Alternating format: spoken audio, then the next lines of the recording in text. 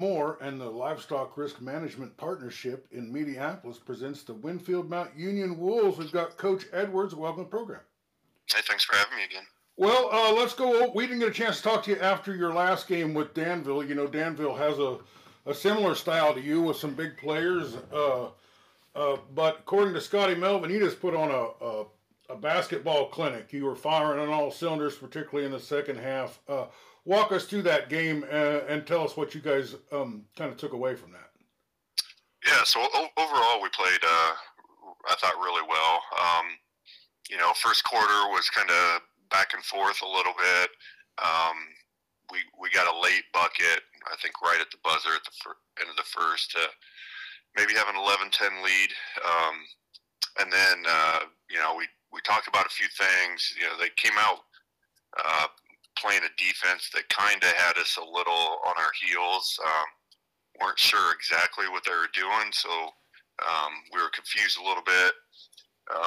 But we talked about it at the end of the quarter. We changed what we were doing offensively, and then the ball started popping and moving, and we were cutting off of everybody like when we're really good offensively, and just started getting easy buckets. And defensively, we were pretty locked in the whole night.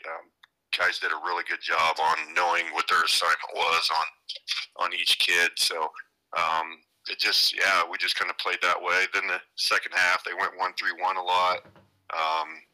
The boys did a really nice job of moving the ball, being patient, making them run and chase to get us, and then us finding open guys. And we just continued to defend the whole night. So, overall, really good night.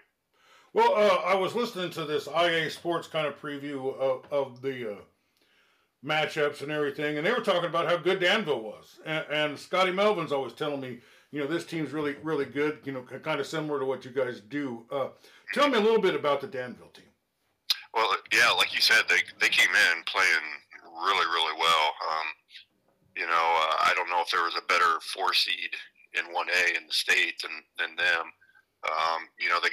First of all, they got size.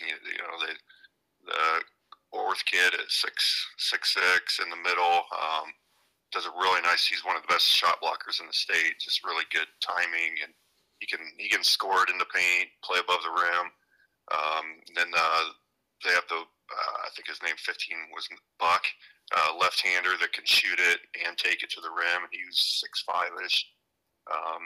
So really 2 tough kids there. And then the guy that kind of makes them go, I thought, is the guard. I was really impressed with him, watching him on film. Titus, I'm going to butcher the last name, but I think it's Svoboda.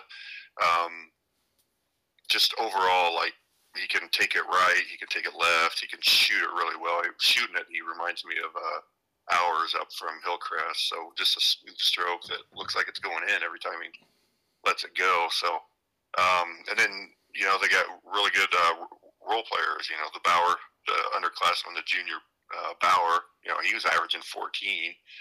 And then Whaley, left-hander guard, takes it hard to the hole, doesn't shoot it as much as the other guys, but handles it well. So, and then they have a couple kids off the bench. So they had a really nice team. Honestly, on any given night, they could beat anybody in our district or sub-state. So obviously they can. They beat the 1 seed in the other side of the sub-state just 2 weeks before. So just a really good team. All right. Well, Scotty, another thing Scotty and I was talking about, we watch a regular season game and guys are banging into each other and hitting the floor and getting stitches and bleeding, sweating. The game's over. They're drenched in sweat. It doesn't look like they could give you any more than they already are, because they want to win those games. But in the playoffs, it seems like there's some kind of other gear that they get into, and Scott and I just can't believe how much better they play in the playoffs they do in a regular season. I know everything's on the line, but how does a player find that other gear? Well, I think they realize that every single possession in the postseason matters, right? Because they all add up, and you only have finite number of possessions per basketball game. So, like the teams that come out and like don't play hard every possession, like don't get back hard. If you're not going to chase the loose ball, if you're not going to put your body in front of somebody to take a charge, those teams are usually going to bow out for a second round. You might beat somebody strictly on talent, but eventually talent, you're going to match up with somebody that's, right there with you talent-wise. So you really, it's postseason is about taking care of the ball, getting shots up, getting back on deep, just doing all the little things. And then obviously you got to put the ball in the hole a little bit and make some baskets. But, it for the most part, scores in the postseason usually drop a little bit just because of that intensity, and people are making sure they're taking care of the ball, and so possessions can go a little longer, but definitely it's a little more intense. Yeah, Rex Hutler was a baseball player, spent 10 years in the minor leagues, and he would admit that he didn't have the talent that everybody else had, but he said there ain't anyone ever out-hustled him all the time, Yep. Do you see, where does talent and hustle meet and create greatness? Yeah, I think that's something, internally on each individual, right? It's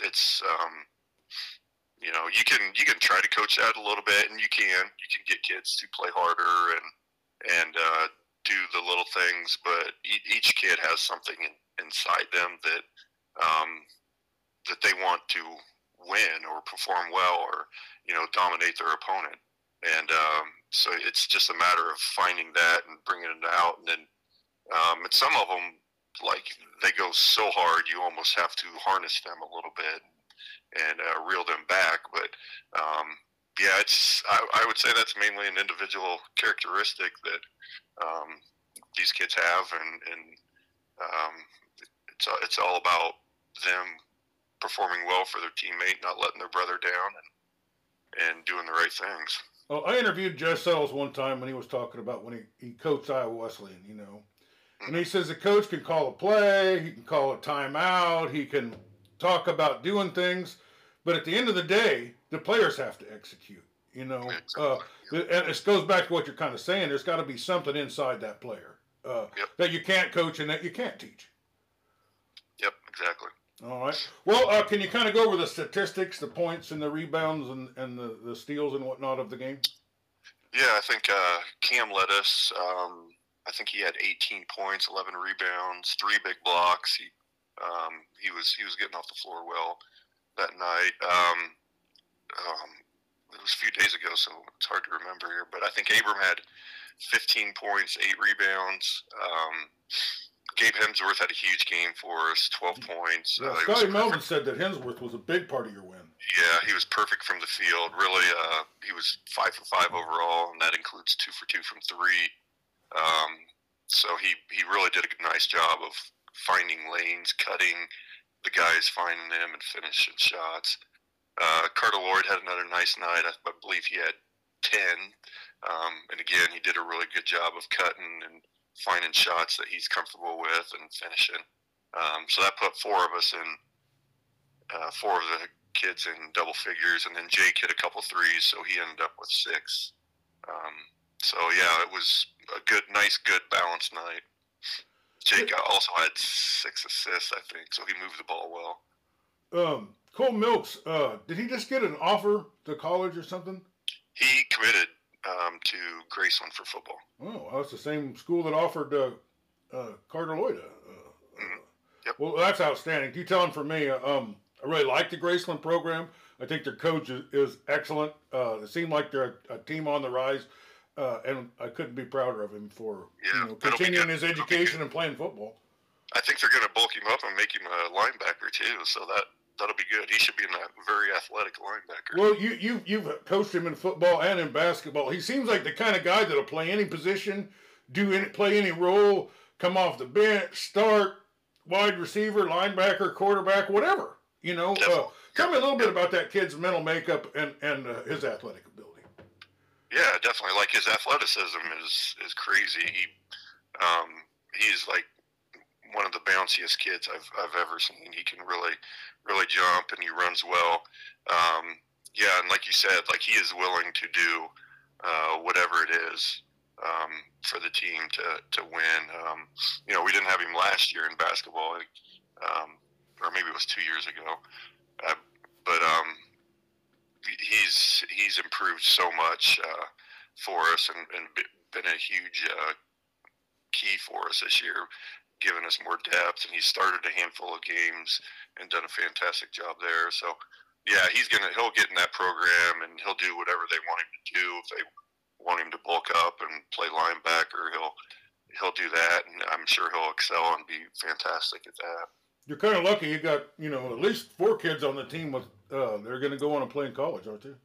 Yeah. Yep. Yeah, that's you need the talent for sure if you're going to go deep in the playoffs, which it looks like you guys are capable of doing.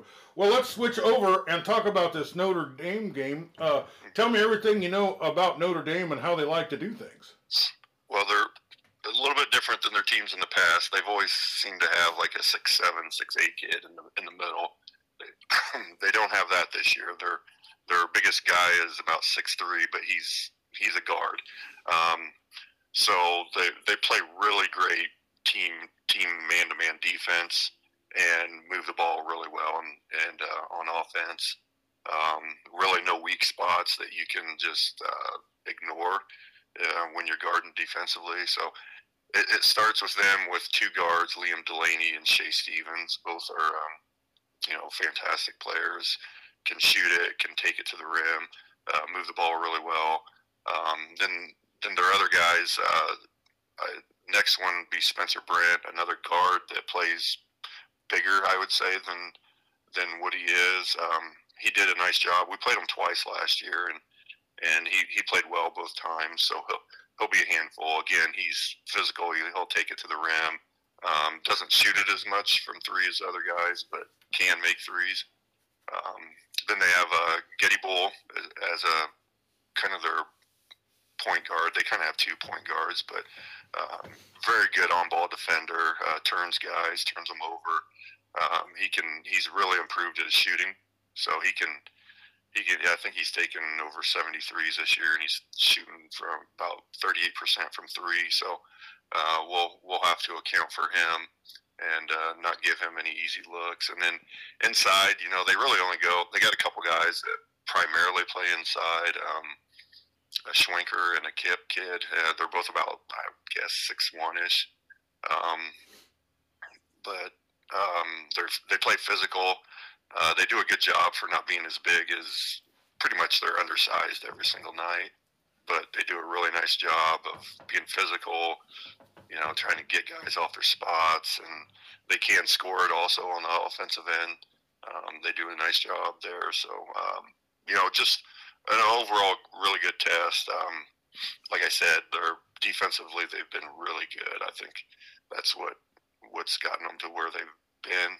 Teams really having a tough time scoring against them. You had a pretty challenging matchup with the 4 seed, Danville. Now you're up to the 2 seed, and as you climb the ladder, it always gets tougher. But I'm seeing you having tougher opponents. Is that a benefit, or is it, or does it just make everything harder?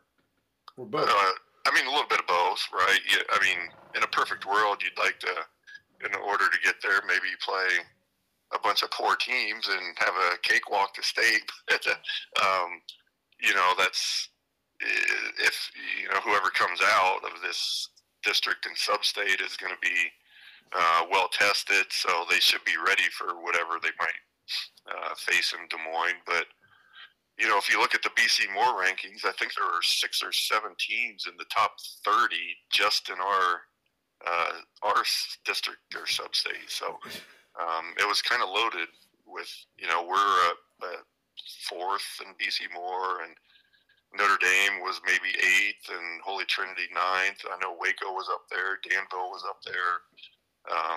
North Mahaska's way up there. So there's a lot of good teams in our bracket. So it's whoever makes it's going to deserve it, definitely. what are the key matchups in this game? Who you know? I don't know if you're playing man to man or zone or whatever, but uh, who are their players that you're going to need to limit, and what are they like? What are the key matchups? Is it the guards? Is it the Yeah, I wouldn't go so much into individual matchups as overall. Like we're going to have to make sure we take care of the ball. Um, they do. That's one of the things they do really well is turn other teams over and then get runouts. Um, so if we can be under 10 turnovers for this game, that'll be huge because obviously, like I said, I think we have a huge size advantage. And if we can get shots on the board, we may be able to get some offensive rebounds and putbacks. So first of all, we got to take care of the ball. Then it'll be they do like to push the ball, so we got to get back on defense and find shooters right away. Um, watching their last couple games, like teams just got lost knowing where their shooters were, and they got wide open looks. We can't do that. Like if they're going to make a shot, we have to have a hand in their face and make them make a tough shot. No walk up 3-pointers in transition, or we're helping off too far for too long, and they get a wide open look. So, and then we got to guard the dribble because they'll be a little bit quicker than us. So we got to move our feet, play with our hands off, and keep them off the foul line. Well, I'm not an astute basketball guy. You know what I mean? I don't know the ins and outs or the X's and O's of the game. But if I had a smaller team going up against a bigger team, I try to shoot over them. Is that a strategy that you would use if you had that situation, or do you think that could be a winning strategy? Yeah, I mean that's kind of what they do. I mean they're either hitting open threes or they're penetrating the middle, and they do a really good job of sharing the basketball. So I don't know their assist numbers right offhand, but they're an unselfish team. So their guards will drive. You'll have a big come up to help, and they'll kick off to number 1 or number 4 or whoever's down there for an easy bucket. So they're going to be tough to defend, like just because of their makeup and their shooting ability and their quickness. So that's one of the things that they probably look to do is spread us out and shoot it. All right. Well, let's talk a little bit about where is this game. I know that everything's neutral sites now. I know the game's Tuesday, and I know it starts at 7, but I don't know where it is. Yep, we'll be over at Mediapolis. Oh, so you'll be at Mediapolis. Oh, that's probably a gym you played at a time or two. Yep, definitely. So, is that a big gym or? It's decent size. I wouldn't say it's huge. It's probably a little bit bigger than ours, but like you said, we've been over there many times, so we're definitely familiar with it. Well, you got to, you have a huge fan base. Maybe against Don Bosco, maybe they helped you. By having so many people up there and everything. What does the crowd mean to your team, and can they inspire you to win? Yeah, definitely. The crowd's huge for us. The kids know they have a ton of support over here, and like our last game, it was packed on our sideline. So it was, I can't remember if it was a red out or a blackout, but you just saw a sea of that color across our sideline, which was really cool. So and they get loud for us when they need to get loud, and hopefully we do some things that get them excited, and we can get loud again over at Mediapolis. But I'm sure there'll be a ton of people there. We're getting down towards the end here, and most of these other schools usually go just to watch and check it out. So it'll probably be packed over there. This is where we played New London last year, so that was a packed house. So it's always a fun environment. All right. Well, that's about all the questions I have. Is there anything we didn't get to talk about or that you wanted to put out there? No, I don't think so. I think we got everything covered. I will say,